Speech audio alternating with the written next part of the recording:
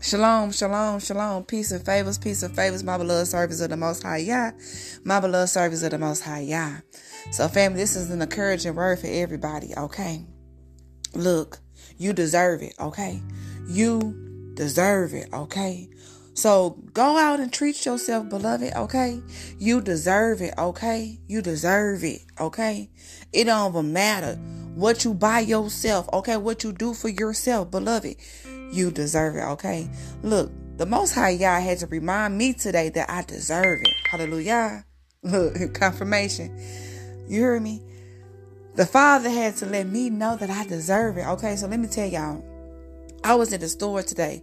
The line was long, okay? The line was real long, okay? So I'm waiting patiently, okay? So I'm on the phone talking to the love of my life, okay? And I was just talking out loud. And I'm like, I don't know if I should buy a Kit Kat, Reese's, or it was a Snicker, okay?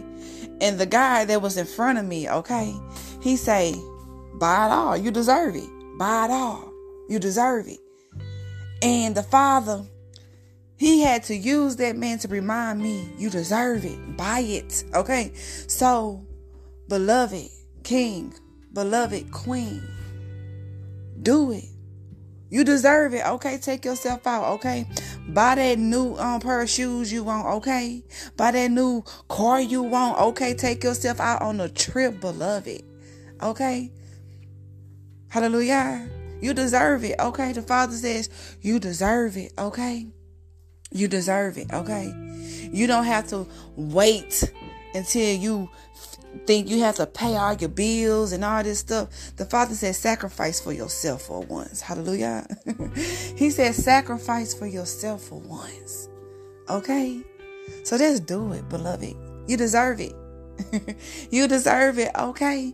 And by that being said, may the shalom of our Father Yahuwah be with you.